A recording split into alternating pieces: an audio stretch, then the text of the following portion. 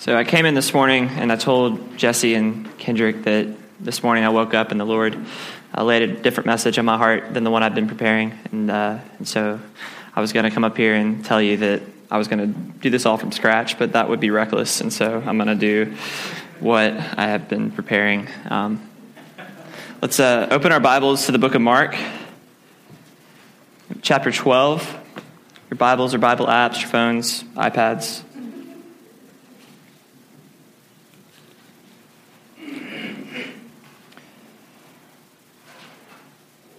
Beginning in verse 1. And he, Jesus, began to speak to them, speaking about the religious leaders, the Pharisees, in parables. A man planted a vineyard and put a fence around it, and dug a pit for a winepress, and built a tower, and leased it to tenants, and went into another country. When the season came, he sent a servant to the tenants to get from them some of the fruit of the vineyard. And they took him and beat him and sent him away empty-handed. Again, he sent to them another servant, and they struck him on the head and treated him shamefully. And he sent another, and him they killed. And so with many others, some they beat, and some they killed. He had still one other, a beloved son. Finally, he sent him to them, saying, "They will respect my son." But those tenants said to one another, "This is the heir. Come, let us kill him, and the inheritance will be ours." And they took him and killed him and threw him out of the vineyard. What will the owner of the vineyard do? He will come and destroy the tenants and give the vineyard to others. Have you not read the scriptures? The stone that the builders rejected has become the cornerstone. This was the Lord's doing. It is marvelous in our eyes. And they were seeking to arrest him, but feared the people, for they perceived that he had told the parable against them. So they left and went away. Heavenly Father, I thank you for your word. I thank you for the book of Mark that we've been going through, how we've seen your incredible works, God, and it's caused us to worship you. I pray, Lord, as we examine this parable, I pray that you would use me in my weakness to speak. I pray that you would give us eyes to see and ears to hear your word. In Jesus' name I pray. Amen. So snapshots are pictures that are quickly taken. We see them a lot on Instagram and Snapchat and such, and they're quickly taken and they give us a quick view of what's going on in the moment. But they sometimes fail to give us a full perspective of everything that's happening. In a lot of ways, the book of Mark is a series of snapshots that display different aspects of Jesus' life.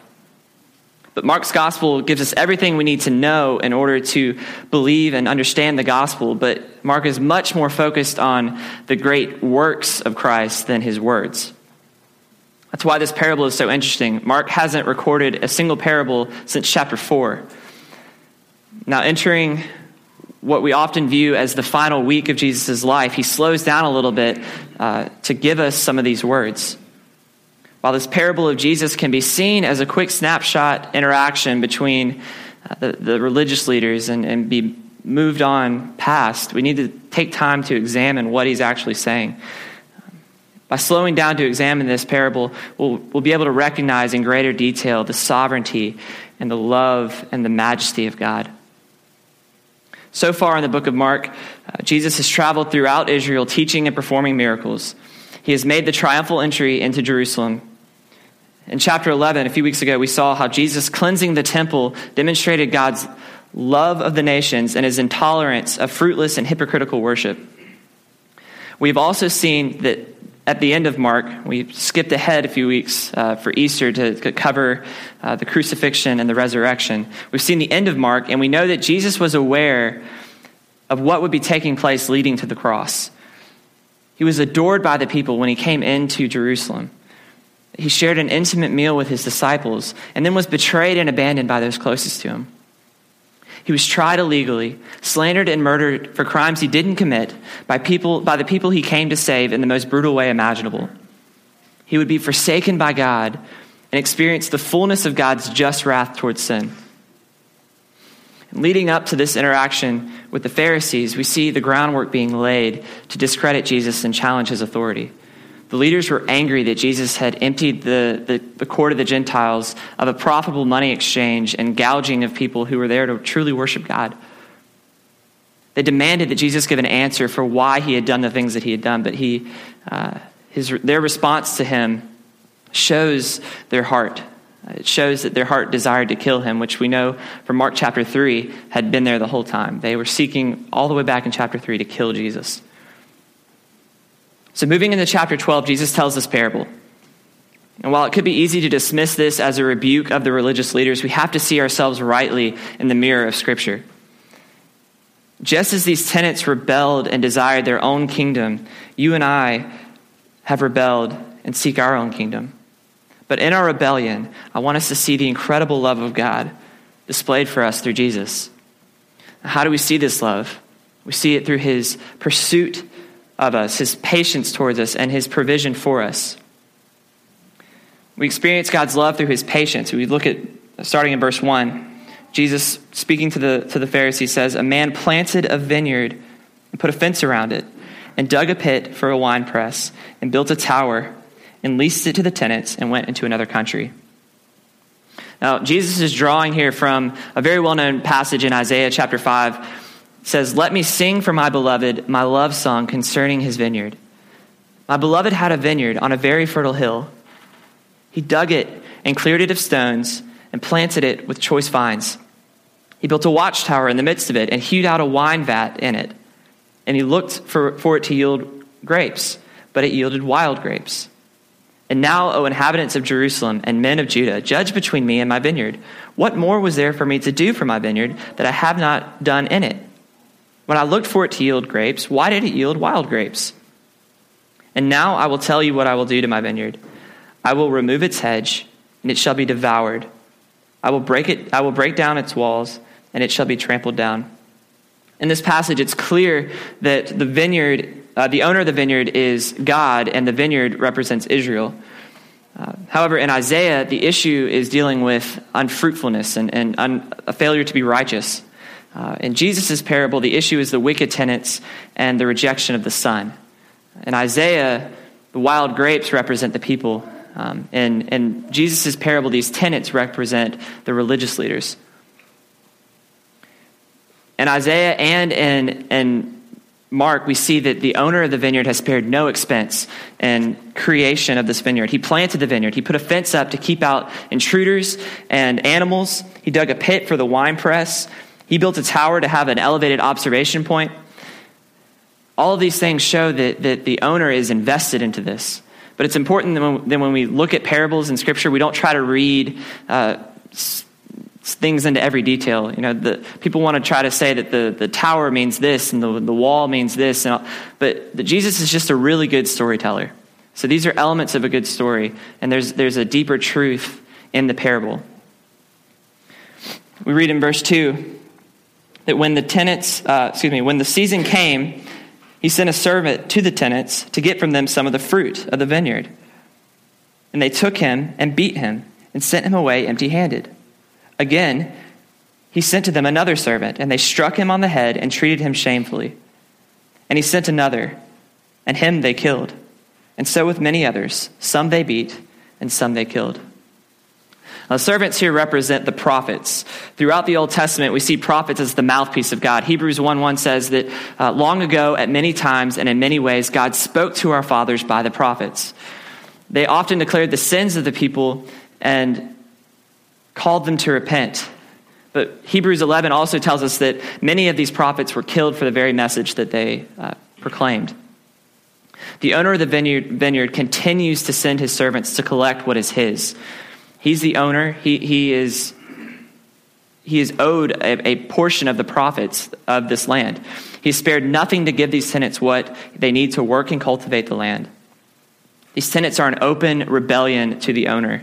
They refuse to give him what is his, and they mistreat those that the owner sends in his place. We have to stop here and look more closely at what's going on in these first 5 verses. God, if God is the owner of this vineyard in this parable, he's the creator of everything. He spared no expense in his creation of the world because he owns everything, including you and me. The continual sending of servants shows his unbelievable patience towards us. 2 Peter 3:9 says, the Lord is patient towards you, not wishing that any should perish, but that all should reach repentance. Most of us, if we were in this place, would demand justice after the first servant was returned without his profit. Yet we read that many servants were sent, all of them treated poorly. In the same way, God showed unbelievable patience towards Israel, sending prophet after prophet, calling them to repent and not desiring to destroy them. And he continues to do the same for you and me. He's endured your sin. He's been patient with you. The doctrine of sin is foundational in understanding our salvation rightly. Romans 3 tells us that no one is righteous, no, not one. No one understands. No one seeks for God. All have turned aside. Together they have become worthless. No one does good, no, not one. Now, at face value, this is really, really difficult to believe. I mean, nobody understands. Nobody seeks for God. We're worthless. People have the ability to understand, and people have been seeking for God since the creation of the world. So how can this be true? This passage isn't saying that people don't have the mental capacity to understand anything, or to be right, or to seek God. That's not what Paul's saying here. What he's saying is that because sin is so invasive in our lives, because it's so deeply rooted in our hearts, that we can't rightly do any of these things. That's why in 1 Corinthians 1:23, Paul says, we preach Christ crucified, a stumbling block to the Jews and folly to the Gentiles. Apart from Christ, we can't understand the crucifixion. It doesn't make sense to us.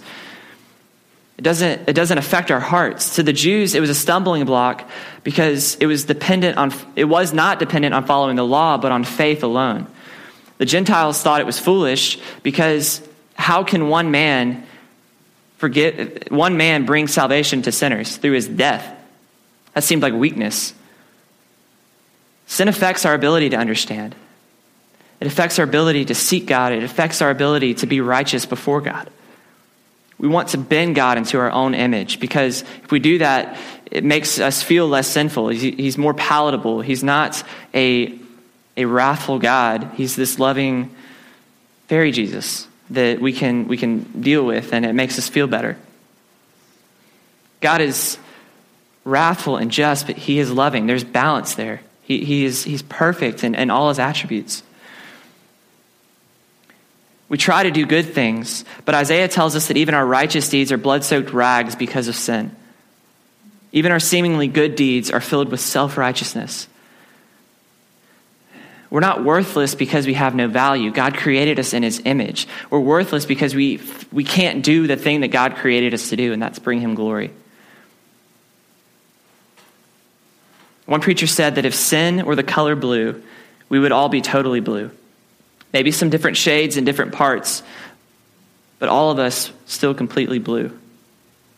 Many of us can behavior modify our actions, our sinful things that everyone sees. We can change our things about us so that looking on, we don't appear that bad. But sin is not just our actions, it's our thoughts, it's our speech, our intentions, our motivations for things. David writes in the Psalm that in sin my mother conceived me, not because his mother was sleeping around and he was conceived that way, but because we are sinful completely from birth to death. That marks our life. Going back to creation, God having creator rights over everything. He's made everything for his glory. I enjoy working with wood. I wouldn't call myself a craftsman by any means, but I like working with wood and trying to make furniture out of it. But never once has the wood ever looked at me and said, I don't want to be that. I'd rather be this. Because I'm crafting the wood, I control it. I determine what it's going to be. And if it's good, I get glory for it because I made it. God created everything. He creates the stars to radiate his glory, Psalm 19 tells us. He creates the sea and says you can only go this far. He makes the land and tells the mountains where to form and the plains where to rest. He commands the animals and the birds and the fish, and they all do exactly what they're supposed to do because he's told them what to do. And then he creates man in his own image to rule and cultivate the land, to be his ambassadors on this earth, his vice regents. And he gives them a command to not eat of this fruit in the garden, and Adam disobeys. He eats this fruit. And from that moment on, every man, woman, child has raised their fist in rebellion to God and said, no, I won't do that. I won't do what you've created me to do. Danny Aiken, the president of Southeastern Seminary, says that what's happened here is that we took what was God's, what was his, and said it's ours. You see the ridiculousness of our crime against God. He created us for a purpose, for glorifying him, and we said, no, I'd rather not do that. Audrey saying no to me when I tell her not to do something is disobedient. But sometimes I can't help but laugh at her because what could she really do? She's 2. In her 2-year-old rebellion, she shakes her fist at me and says, I know better than you. And the reality of the situation is I could easily destroy Audrey. I'm not saying that I want to do that. I love her more than most of you, I'm sorry, but it's the, but I'm so much stronger than her. And I know so much more about this world than she does. You and I are toddlers shaking our fist at God, saying that we know better than him. But he doesn't destroy us. He's patient towards us. He's kind. He doesn't annihilate us, but he shows us grace. The grace that he shows us, we all experience. We all experience what's called common grace. That's a theological term that is exactly that. It's a common grace that we all experience from God, every one of us. Matthew 5 says that he makes his sun rise on evil and on the good. He sends his rain on the just and the unjust. John 1:9 says Jesus is the true light that enlightens every man because he sustains everything and he gives us the ability to understand the world that we live in. He enlightens us. Romans 2 tells us that God's law is written on our heart. So we all have the ability to understand morality.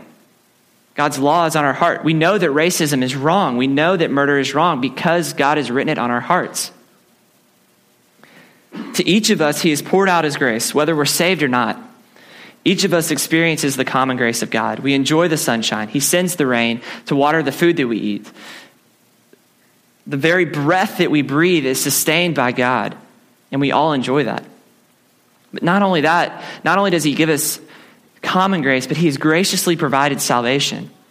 We experience common grace, but if this is all the grace that we have, it's not enough to save us from our sin. Now, we've looked ahead to the end of Mark. We've seen the crucifixion and the resurrection, and we know that there was a way provided for us, that if we believe that Jesus Christ came and died, a death that he didn't deserve for our sins, if we believe that and that he was resurrected, we are saved. We have forgiveness of sins. We're not left to the destruction of our flesh in hell. And if you believe the gospel, if you believe that Jesus Christ came, lived the life that you lived a perfect life and died the death that you deserve to die, and was raised again 3 days later, if you believe that, then you're a new creation. 2 Corinthians 5:15 says, therefore, if anyone is in Christ, he is a new creation. The old has passed away. Behold, the new has come. This means that your life is entirely different. Your world, everything is different. The lens that you see life is different. For so many people, almost everyone that I've ever talked to that has just been saved, when you ask them what's different, they tell you that they see things differently. Colors are brighter. It's not that I think anything magical, mystical happens, but what happens in salvation is incredible. You were dead, and now you're alive. Ephesians 2 says, you were dead in the trespasses of your sin, in which you walked, following the course of this world, following the prince of the power of the air. Moving ahead, it says, but God, being rich in mercy, because of his great love with which he loved us, even when we were dead in our trespasses, made us alive together in Christ. By grace, you have been saved. This doesn't mean that we no longer struggle with sin as believers. But the struggle that's there is the leftovers of that man in Romans 3 that doesn't seek God. We wrestle with that, but we're not enslaved to it. Sin doesn't dominate our life. It's not what defines us anymore. We have the ability to be righteous because of the righteousness of Jesus. You have to make sure, though, that you don't presume upon the grace of God. He's shown you so much grace. We can't assume that because we have been shown this grace that we can continue to sin. Romans 6 says, shall we go on sinning so that grace may abound? By no means. Paul is addressing these people and they're saying, if we've been shown all this grace, then why don't we just keep on sinning so that God can show us even more grace? Doesn't that bring him more glory? No. If you have been saved, you've been changed. Shall you go on sinning that grace may abound? By no means. If you assume that the grace of God is there as a provision for you to sin, that might be evidence that you're not saved at all. That you don't really belong to him, that he hasn't adopted you as a child. This grace, and Jared mentioned it when we went through chapter 11, this grace will run out. There's coming a day when his grace will end. He will return and there will be judgment. And so today is the day of your salvation. If you don't believe, repent and believe. We experience God's love through his patience towards our sin. He's shown us grace after grace after grace.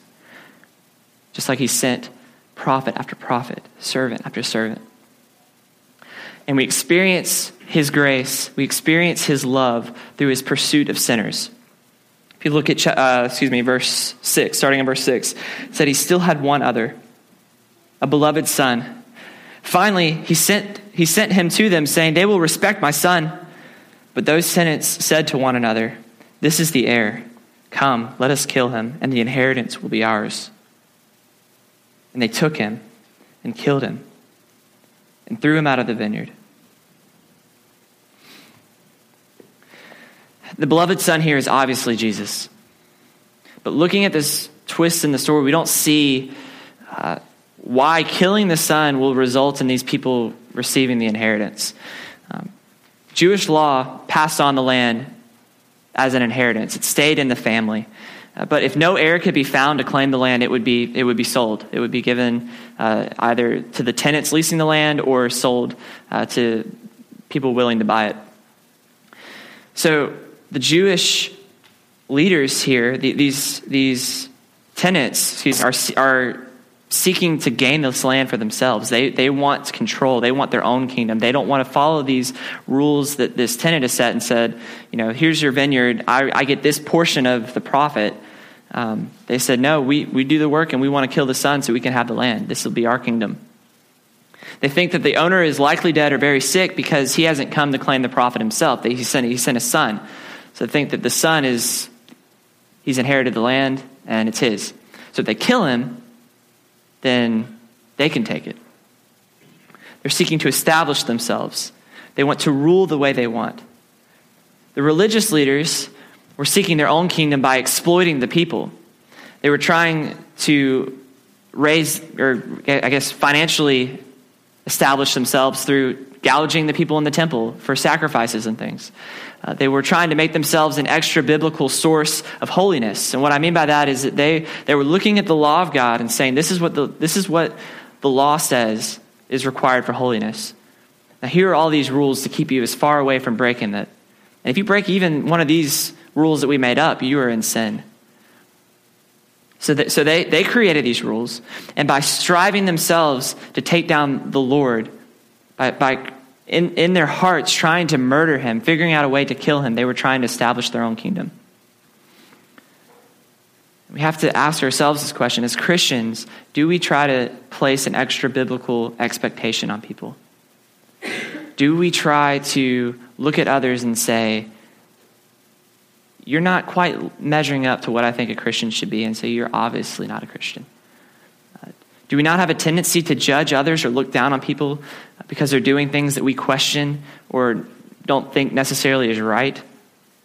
Now, let me be clear. Scripture is very clear. There are commands in the Bible. It's not this flippant, postmodern, truth is relative, I can read into this what I want. There's absolutes. in Scripture, and we must follow those things. But to place anything extra on somebody, an extra burden beyond what Scripture has told us, is wrong. But we are so tempted to do that ourselves. We try to establish our own kingdom by comparing ourselves to others, by constantly seeking attention and feeling that we deserve better than we have. In this past year, I've seen this so clearly in myself. I've been unemployed since August when we moved here. This has been so crushing to my pride. And I often find myself in prayer asking God, why me? Don't I deserve a fulfilling job with great benefits and reasonable hours?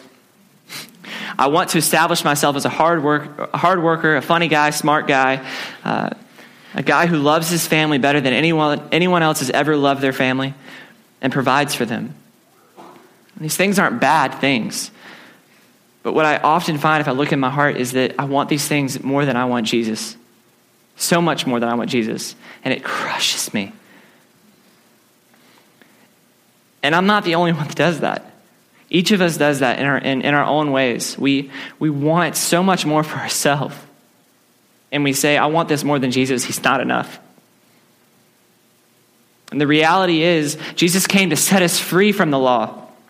And we struggle with that. We like the law. The law gives us a standard that we can measure ourselves by. We can look at others and say, I'm doing better than them, or I'm doing these things, so I'm obviously doing all right. But the truth is, the law condemns us. We can't even measure up to our own standards of morality. We gossip like crazy. We're people that gossip. America is. And if that alone is a thing that we know is wrong and we still do it, do we not fail to meet our own moral standards? We've been condemned by the law. But if you've been saved, you've been set free of that. Not so that you can go on sinning, but so that you can stop. We're so quick to forget that grace. So how are you at dying to your sin daily? How are you at laying your life down at the foot of the cross and saying, Jesus is better? How are you at killing your sin? How are you at loving the lost and hurting in our city? Or are we so self-absorbed that this becomes an afterthought? The thing that we do when all of our other needs have been met. God continues to pursue sinners. These tenants deserve to be destroyed the very first time that they rejected the servant. Israel deserved to be destroyed the very first time they decided to worship a false god. And they turned away from God. But God continued to pursue them. He gave them his word. We have the Old Testament is the word of God that he gave his people so that they could know him and worship him. He sent them prophet after prophet, desiring that they would repent. And ultimately he sent them Jesus as a sacrifice for their sin, that if they would just believe in him, look on him and repent of their sin, that they would be saved. And we deserve to be destroyed because of our sin, because we've rebelled against God, because we've looked at him and said, I don't want that. I want to do my own thing. We deserve to die just for that. But he sent Jesus. God continues to send his servants. He promised in Genesis 3 that he would send someone to crush the head of the serpent and ultimately redeem his people. He reveals himself to us and offers forgiveness for sins through Jesus. So how must we respond to his pursuit? If you have not believed, you respond by repenting and turning to Christ. But if you're a Christian, you respond in a very similar way. You pursue the lost. You pursue those in our church body who are in sin, calling them to repentance. You pursue those who are different than yourself, outside of your sphere of influence or comfort zone. The church should be diverse in race and backgrounds and economic position, not because we want to say, look how good we are, but because that's what heaven is going to be like. God has pursued the world. He's pursued all people. The promise of the seed of Eve in Genesis 3 that would crush the head of the serpent is for all people, not just Israel. We experience God's love through his patience. We experience it through his pursuit of sinners. But we also experience God's love through his church. Let's look at verse 9. What will the owner of the vineyard do? He will come and destroy these tenants and give the vineyard to others. Have you not read this scripture? The stone that the builders rejected has become the cornerstone. This was the Lord's doing, and it is marvelous in our eyes. The statement Jesus is making is prophetic of not only the destruction of the temple that would come, but of the establishment of the church. The Jews understood this passage in Psalm 118 to mean that the stone the builders rejected was Israel. The world had rejected Israel, and God was going to restore Israel. But Jesus shows us that that's not the case. He is the stone that was rejected. And in case we start thinking that this was just an unfortunate turn of events that Jesus kind of stumbled into, he was preaching and all these people just got real angry. Verse 11 says that this was the Lord's doing, and it's marvelous and it is marvelous in our eyes. There's a mystery between God's sovereignty and man's responsibility. God predestined all of these things to happen, not as an afterthought, but as the main event. This was plan A. This is what he wanted. He wasn't reacting to the sinfulness of Adam. Yet man is completely responsible for the death of Christ. Acts chapter 4, Peter has just healed a man, and they're proclaiming Christ, and he's on trial before the Jewish leaders, and this is his response. He says, let it be known to you, let it be known to all of you and to all the people of Israel that by the name of Jesus Christ of Nazareth, whom you crucified, whom God raised from the dead, by him this man is standing before you well.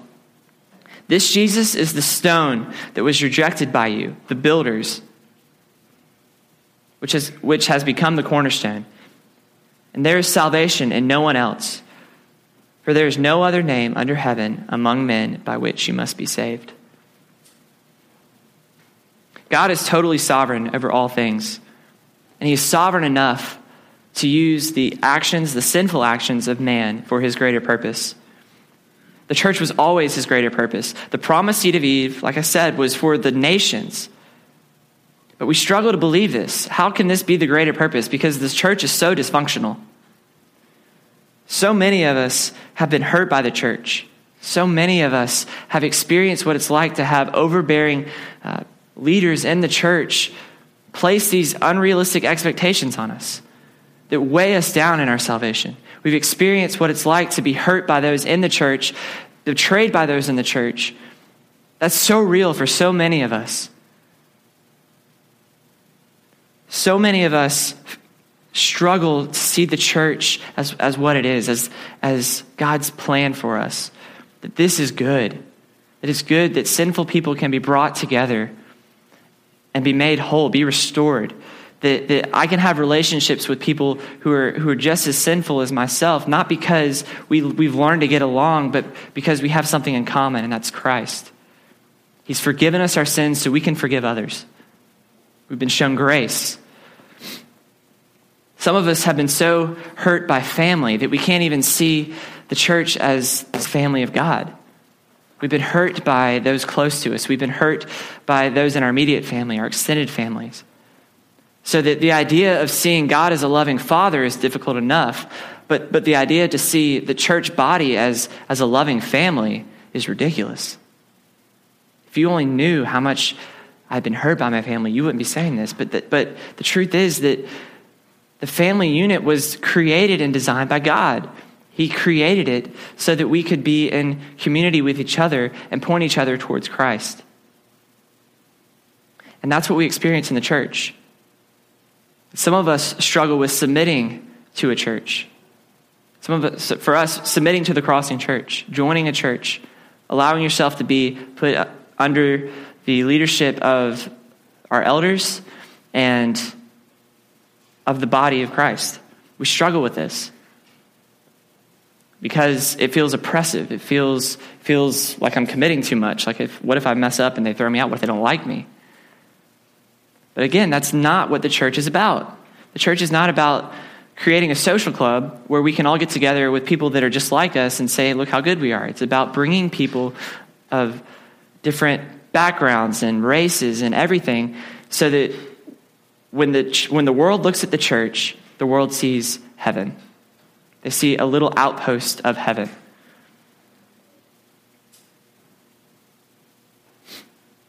Revelation 19, 6-8 says, "Then I heard what seemed to be the voice of a great multitude, the roar of many waters, and like the sound of mighty peals of thunder, crying out, 'Hallelujah, for the Lord our God, the Almighty reigns. Let us rejoice and exult and give him the glory, for the marriage of the Lamb has come, and his bride has made herself ready.'" The church is so often described as the bride of Christ. And Doug Wilson has said that if you do not love the church, you do not love Christ, because you cannot love the husband and hate the bride.